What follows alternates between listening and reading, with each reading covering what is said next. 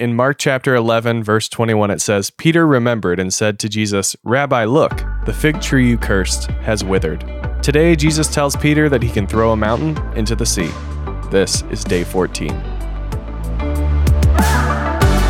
Welcome to the Journey Through Mark podcast, where every day we set aside space in our lives to experience God's Word. Together, we'll discuss the context and meaning of each passage and how the book of Mark can help us understand more about who God is and the story He's writing for each of us every day. Welcome back to Journey Through Mark, the daily podcast. We're on day 14, here once again with Brendan and Melissa. How's it going, guys? Good. Great. How are you? I'm good. It's sunny out today. The world is looking up. Hopefully it warms up. But you're stuck inside. I'm still stuck inside. Are you guys still stuck inside, or? I am relegated to my basement right now. Wow. I got 2 kids. One is napping, the 3-year-old. One is 3 months old, and you don't know what he's going to do. So hopefully he stays quiet during this recording Brendan is session. hanging out with his sump pump and his heater down there. I'm keeping them silent as well. Keeping you company. I have a beautiful view. It's so bright and sunshiny outside, but I am by myself, so that's not fun. Here's my question for today. What's an injustice that you just cannot stand for? And this doesn't have to be super serious. What's an injustice in the world that you're just done with? I am sick and tired of how much people have it against hint of lime Tostitos tortilla chips.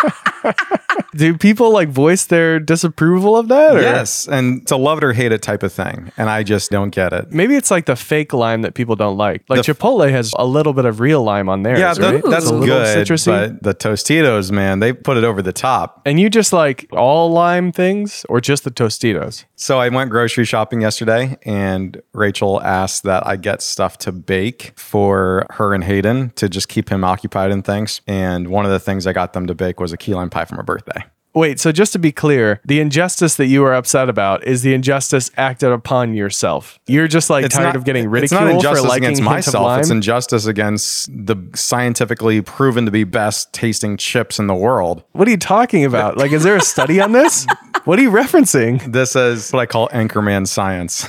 Melissa, what about you? Yeah, so I'll keep it light as well. I hate when people throw their trash out their car window or a cigarette. Oh, yeah. That is an injustice to our world today. Well, it's just lazy. I mean, just get a bag and put it in your car. And then when you have trash, just put your trash in that bag. It's not that hard, people. It's really not. And you go to gas stations every however long, just save it all up and then toss it all when you get to the gas station. Exactly. There's so many better options than throwing it out the window. Yes. If you're throwing garbage out the window, stop it. You're doing it right now while listening to this podcast. How dare you? That is an injustice I can get behind. So what about you, Tyler? What is an injustice that you feel very strongly about? So if you've ever gone traveling and you've got a beautiful scenic overlook or a national park or something, to me the injustice is when people have built their house there or you have to pay admission to see nature. That's really frustrating to me. I think that things that are just naturally occurring in the world should probably have a level of freeness to them. That's really my thing.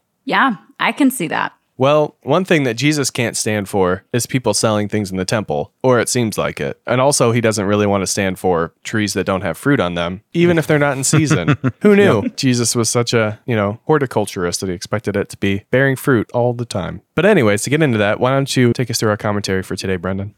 Day 14, a withering fig tree and temple.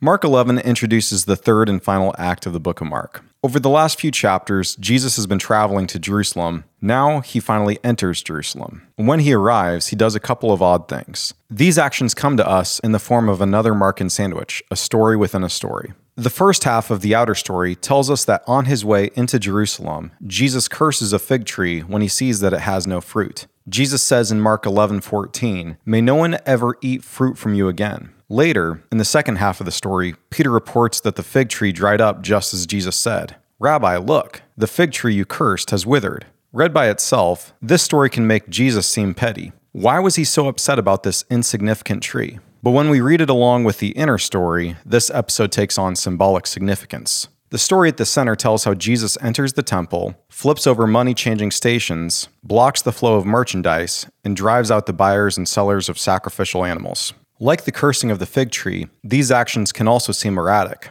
However, Jesus' actions were intended to bring the operation of the temple to a standstill.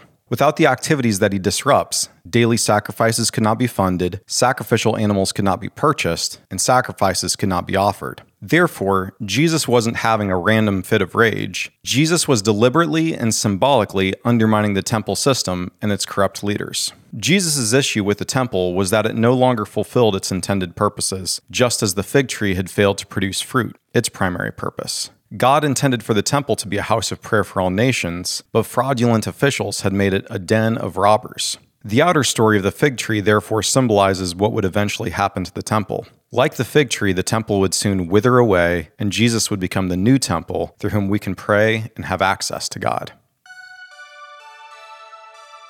For day 14, we're reading Mark chapter 11, verse 1 through chapter 12, verse 12. As they approached Jerusalem and came to Bethphage and Bethany at the Mount of Olives, Jesus sent 2 of his disciples, saying to them, "Go to the village ahead of you, and just as you enter it, you will find a colt tied there, which no one has ever ridden. Untie it and bring it here. If anyone asks you, 'Why are you doing this?' say, 'The Lord needs it, and will send it back here shortly.'" They went and found a colt outside on the street, tied at a doorway. As they untied it, some people standing there asked, "What are you doing, untying that colt?" They answered as Jesus had told them to, and the people let them go. When they brought the colt to Jesus and threw their cloaks over it, he sat on it. Many people spread their cloaks on the road, while others spread branches they had cut in the fields. Those who went ahead and those who followed shouted, "Hosanna! Blessed is he who comes in the name of the Lord. Blessed is the coming kingdom of our father David. Hosanna in highest heaven." Jesus entered Jerusalem and went into the temple courts. He looked around at everything, but since it was already late, he went out to Bethany with the 12. The next day, as they were leaving Bethany, Jesus was hungry. Seeing in the distance a fig tree in leaf, he went to find out if any had fruit. When he reached it, he found nothing but leaves, because it was not the season for figs. Then he said to the tree, "May no one ever eat fruit from you again." And his disciples heard him say it. On reaching Jerusalem, Jesus entered the temple courts and began driving out those who were buying and selling there. He overturned the tables of the money changers and the benches of those selling doves, and would not allow anyone to carry merchandise through the temple courts. And as he taught them, he said, "Is it not written, 'My house will be called a house of prayer for all nations'? But you have made it a den of robbers." The chief priests and the teachers of the law heard this and began looking for a way to kill him, for they feared him, because the whole crowd was amazed at his teaching. When evening came, Jesus and his disciples went out of the city. In the morning, as they went along, they saw the fig tree withered from the roots. Peter remembered and said to Jesus, "Rabbi, look, the fig tree you cursed has withered." "Have faith in God," Jesus answered. "Truly I tell you, if anyone says to this mountain, 'Go throw yourself into the sea,' and does not doubt in their heart, but believes that what they say will happen, it will be done for them. Therefore I tell you, whatever you ask for in prayer, believe that you have received it, and it will be yours. And when you stand praying, if you hold anything against anyone, forgive them, so that your Father in heaven may forgive you your sins."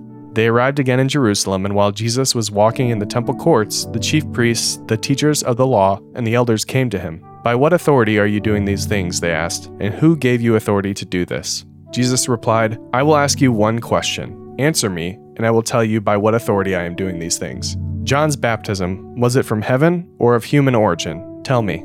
They discussed it among themselves and said, "If we say from heaven," he will ask, "Then why didn't you believe him? But if we say of human origin," they feared the people, for everyone held that John really was a prophet.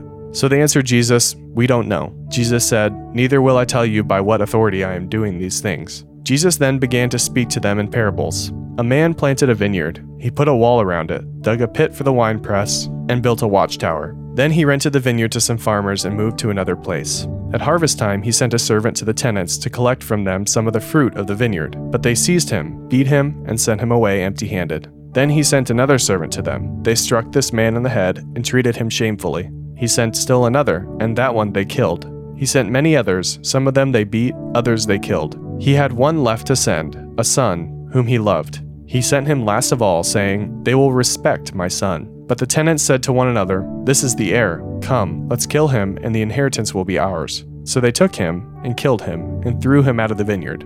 What then will the owner of the vineyard do? He will come and kill those tenants, and give the vineyard to others. Haven't you read this passage of Scripture? The stone the builders rejected has become the cornerstone. The Lord has done this, and it is marvelous in our eyes. Then the chief priests, the teachers of the law, and the elders looked for a way to arrest him, because they knew he had spoken the parable against them. But they were afraid of the crowd, so they left him and went away.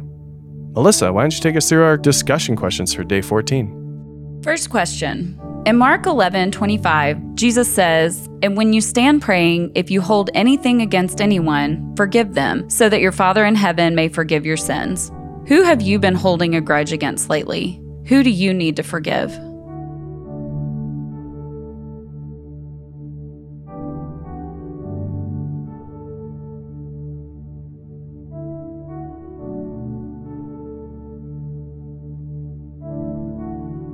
Second question. In Mark 11:23, Jesus says, "Truly I tell you, if anyone says to this mountain, 'Go throw yourself into the sea,' and does not doubt in their heart, but believes what they say will happen, it will be done for them." This is a bold statement. We all have mountains in our lives that we would like Jesus to move. What do you need to ask Jesus for today?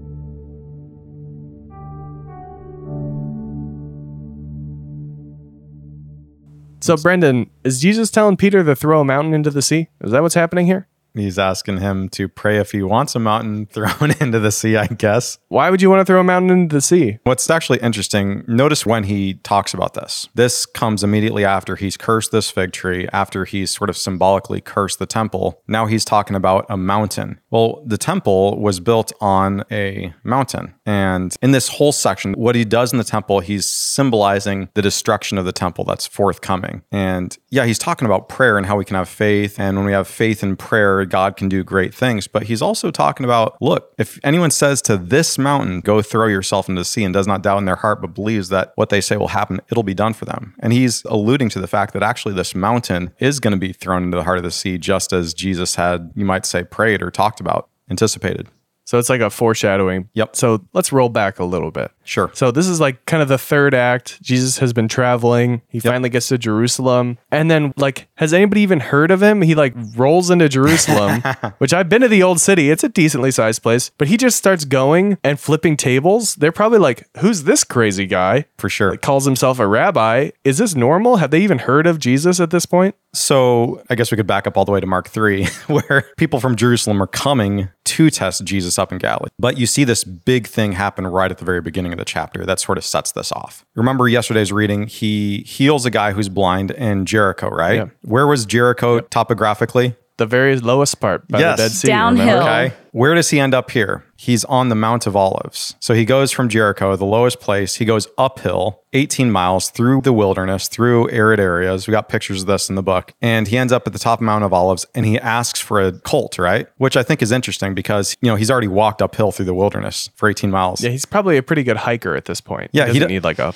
colt to ride. Exactly. But he asked for this when he gets to the top of Mount of Olives to go downhill one more time into the city of Jerusalem. This is all symbolic. It's him showing that he is the Messiah King. The book of Zechariah anticipated this, and this is common in Greco-Roman culture and Roman culture. Emperors would ride into town triumphantly, and that's what Jesus does. This is why we call this the triumphal procession. He comes to Jerusalem as king. He does this because he's on a colt, and he's claiming that he is king coming into the city. This is a very symbolic action, and a lot of people recognize him. The crowds are celebrating it. Hosanna, blessed is he who comes in the name of the Lord. The people who are missing, though, are the temple leaders, which I think is interesting. Yeah. They're the only ones who don't welcome him. Then he ends They're up probably in the temple selling some stuff. Like they've got like sacrifices and money Exactly. changer. That's probably what they're doing. They're probably getting set up for the Yeah. day in their little farmer's market for the Lord. the farmer's market for the Lord. Yep, some figs. And Brendan, this is yeah. what we consider Palm Sunday, right? This is Palm Sunday. So this is the Sunday before Easter, you might say. And Right. so he's riding into town. This is what kings do. He's showing symbolically that he is king coming into his city and he's not welcomed. And this is a theme then that we see throughout the rest of today's reading. Tyler, you read about this vineyard where a son goes and he's not welcomed. He's actually killed. After this whole temple piece, it talked about how the religious leaders sought ways to kill him. They didn't welcome him. That's the theme throughout all of this. And so the people who should be welcoming him are actually rejecting him. Well, so like the people that should be welcoming him are the ones who reject him. But like for some of them, have they even heard of this guy? Is this like some rabbi from Galilee? That's really my question. Like, do they have any reason to like even know about this guy? Yeah, I mean, I think they know about him. I mean, I don't think he's like drawing headlines like some others might, but news is spread around the country about who this guy is. And he really captures their attention when he does this thing in the temple. So, like, why does Jesus decide to go in and start tearing up the temple? I mean, my toddler has done similar things when he comes in and he's upset. Like, throws shoes and Every day. throw stuff off tables. Yeah, that's just like living with toddlers. But why is Jesus acting like a toddler here? Two ways people have thought about this. Some people talk about this as though he's cleansing the temple, trying to reform it and make it what God had intended. So you have these people who are buying and selling, and that's not appropriate in the temple. And so he's saying, don't do this, and then the temple can go on. The way I've come to read it more and more, just as I've studied this, is he's actually symbolically cursing it. He's destroying it because the things he does, they're preventing the temple from functioning the way it's supposed to. Like the stuff that people are selling, this isn't just like necklaces and beads and, it's not like just regular merchants who are selling whatever goods they have there. That's not what's going on here. These people are selling sacrificial animals. At this time, you have Jews living all around the Greco-Roman world who are coming to Jerusalem, especially at this time. This is Passover time, and they're not bringing their animals with them, tens, hundreds, whatever of miles. They come and they buy animals there so that they can then offer them as sacrifices. Jesus, he prevents all that from happening. He flips over the tables of the money changers and the benches of those selling doves. Doves are the animals that the poorest of the poor offered, and would not allow anyone to carry merchandise through the temple courts. And the idea here is if it's just for a moment, he's stopping the temple in its tracks. He's saying, what you guys are trying to do, I'm actually stopping that. He's symbolically showing what's going to happen to this temple eventually. In 2 chapters in Mark 13, he's going to talk very specifically about how the temple is going to be destroyed. And he's already here announcing that he has come not just to reform it, but to actually announce its destruction. So just like as an aside here, somebody who's never read this before, and it's even good a refresher for all of us who have, what's the temple from? How did it get here? And what was its original purpose? Good question. This goes back to about 1000 BC when David becomes the first king in Jerusalem. He says, God, you've been traveling around in this tent. We want to build a temple for you. And a temple at its core is supposed to be a house for a god. Throughout the ancient world, this is what people did. They created houses for gods. Much like our churches today, right? Much like our churches today. The idea is that this is a place where gods could dwell, and the God of Israel was no different. Even though we believe that he's the one true God, the only God, he also had a house. This is where he could be among the people. It's how the Israelites could have a relationship with him is the idea. And God affirmed this. He wanted to have a temple, be among his people, and he had David's son Solomon build this about 1000 BC. Fast forward about 400 years to 586 BC. The people of Judah, they commit a lot of sins. They prove to be faithless. So we talk about this vineyard here. In Isaiah 5, God talks about how Israel and Judah, he made to be like a vineyard. This is a parable in Isaiah 5. He expected grapes to grow. He wanted them to produce good fruit, but all they produced were sour grapes. They lived lives of injustice. They didn't take care of the poor. They're faithless people. And so God said, I'm going to destroy you. I'm going to send you into exile. And once you've gone through that time of purging, I'm going to bring you back and you're going to be better because of it. And this is what happens. In 586 BC, he allows the Babylonians to come in to destroy the temple there in Jerusalem. And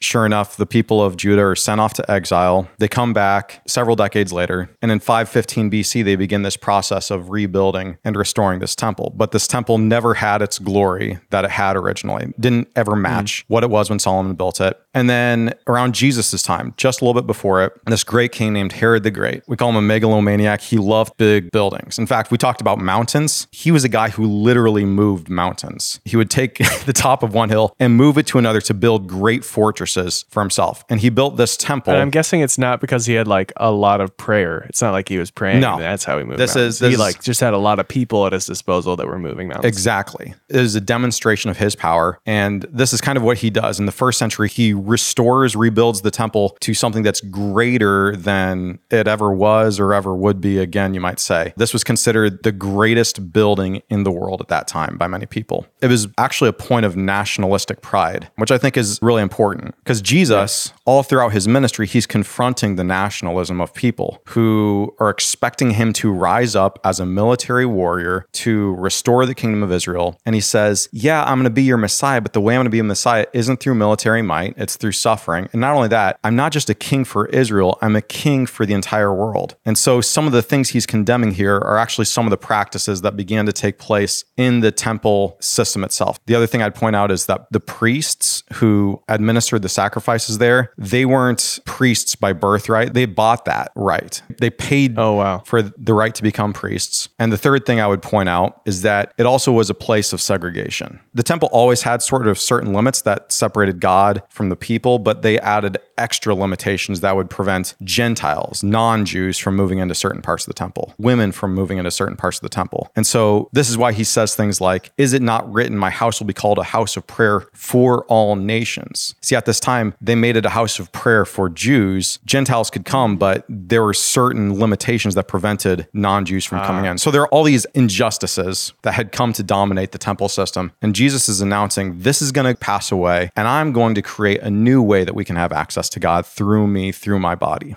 Okay, so that makes sense. He doesn't like the temple. He likes to throw it into disarray. This is one of my favorite Jesus moments. Just like of course. Full transparency. I'm a little bit too excited about it. But one thing I'm confused about, why does Jesus not like this fig tree? It's not like this fig tree is supposed to be producing fruit at this time of year, is it? That is an interesting note. I mean, the main point is he's doing something symbolic here. Again, it's not that he has something specifically against this fig tree. This is Jesus doing another parable. It's Jesus doing another symbolic action. I think what he's doing in the temple is symbolic. And what happens to this fig tree, which again, this story, it envelops, it surrounds the story of the temple action. He's symbolically cursing it because he's entering Jerusalem, seeing that Jerusalem, the people there, whom God had planted there to be fruitful, to live in a certain way, they failed to produce the fruit that he expected. And so fig tree symbolized the people of Jerusalem. He cursed the fig tree, and now he was symbolically cursing the temple and the religious leaders of Jerusalem.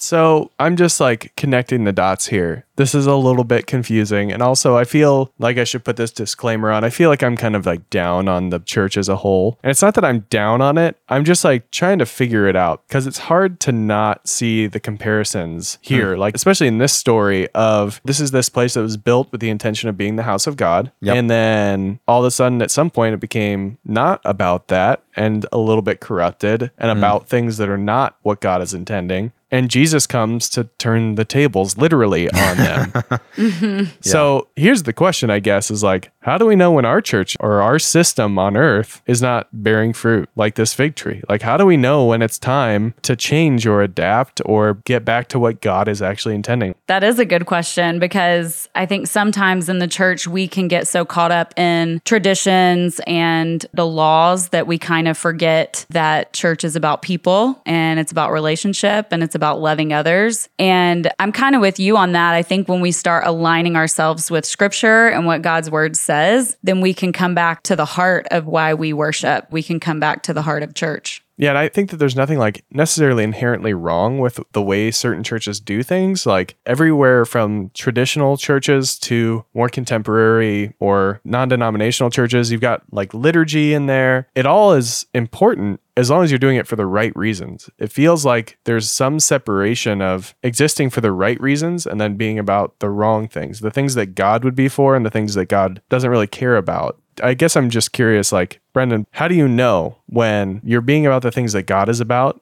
and when you're not being about the things that God is about? What are the signs?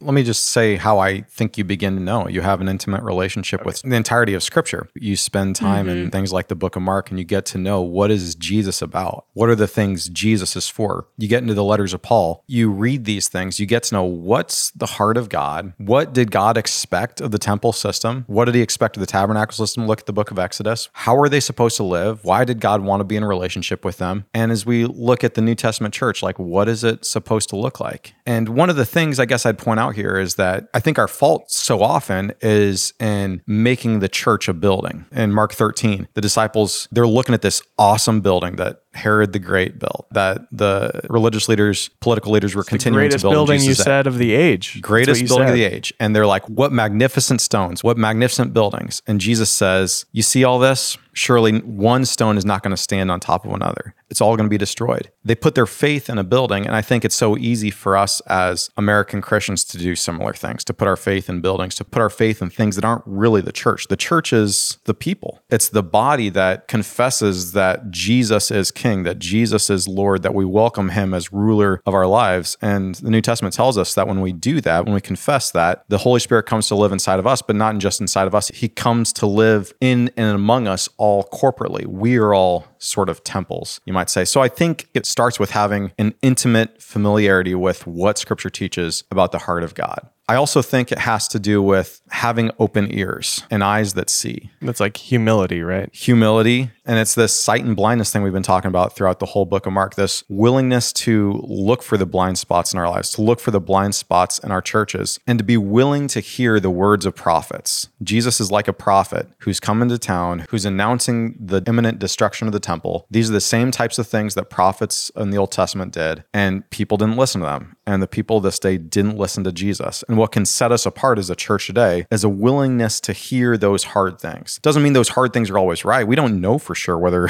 those who are speaking prophetically against us are exactly speaking the truth, but we can't be so out of touch and closed off that we can't hear those things and examine ourselves to see whether there's actually something wrong we might be doing. Yeah, I think what you said is true. Like this idea of hearing what these prophetic voices are saying, but also balancing that against, well, what does Scripture say? Yeah. And when they align, those are sort of things to pay attention to. Yep. And those are the areas that you should shift and change a little bit. Yeah, I think that even Jesus speaks to this in Mark 11:25 when he says, "And when you stand praying, if you hold anything against anyone, forgive them so that your Father in heaven may forgive your sins." I mean, he's saying how important it is just to have community with one another. And as we think about the church like that, how much more important is it for us to forgive one another, be in community, and love each other as the church? And what I think is so interesting about that, again, like we talk about the destruction of the temple, how Jesus replaces the temple. The functions of the temple are no longer necessary because he becomes the ultimate sacrifice. But not only that, the temple is the place where forgiveness of sins happens. And Jesus now says that actually you can offer forgiveness and God, your Father, can offer you forgiveness. And you don't need to go to this temple and offer sacrifices to have that. This is something that is sort of done away with. So it's another expression of why they would no longer need the temple. This whole idea is kind of our inspiration visually for the journey cover. Like you've got what seems like an establishment, but really if you expand out and look at the whole picture, it's almost just a small picture of what is actually going on. And Jesus is able to start to tear down these temple systems. It's only when you have somebody bold and you have somebody that's attuned to what God is actually doing that you're able to start tearing some of these down and changing it, because only somebody who has that power and authority. I mean, that's what the Pharisees are asking this whole time. They're asking, where did you get this authority? Where did you get this power? Exactly. How can you do this? And it's interesting. It ends with this story of this parable of the vineyard. And he quotes this scripture. He says, "Haven't you read the passage of scripture? The stone the builders rejected has become the cornerstone." Brendan, would they have known this scripture? When he says this, would they be like, well, yeah. And then what does it mean for them?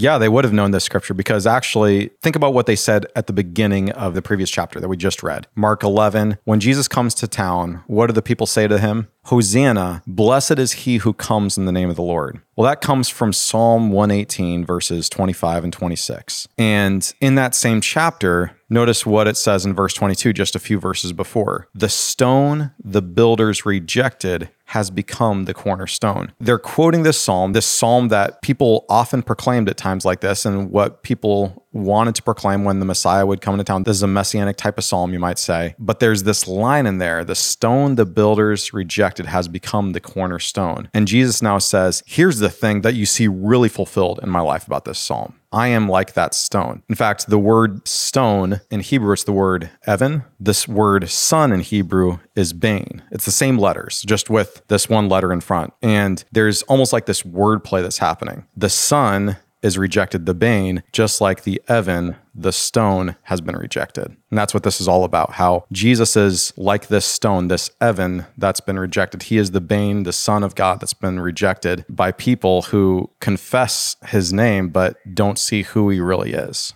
And apparently it makes the Pharisees so mad that they're ready to kill him. Yeah, they understand exactly what he's doing and saying. And they understand that he's saying this in judgment against them. This is actually the first time they begin to see. That's the funny thing. They've misunderstood all his other parables. Now they understand a parable finally, and they recognize that it's about them. One, we're going to see in the coming days what that means for them and what their reaction is to this. But this isn't really a discussion question, but you can kind of go two ways. This is for people who, do have an established understanding of church and God and faith and understand Jesus. If they've read the scripture, you sort of have two reactions here that you can go. And this is where I want to kind of leave it. You have a reaction that you can either just completely reject the idea of what Jesus is bringing to you, or you can look at yourself and examine yourself and start trying to figure out, okay, how do I need to change to align with this? And we'll see what happens in the story when you pick the former and not the latter. But that starts tomorrow, not today. Stay tuned.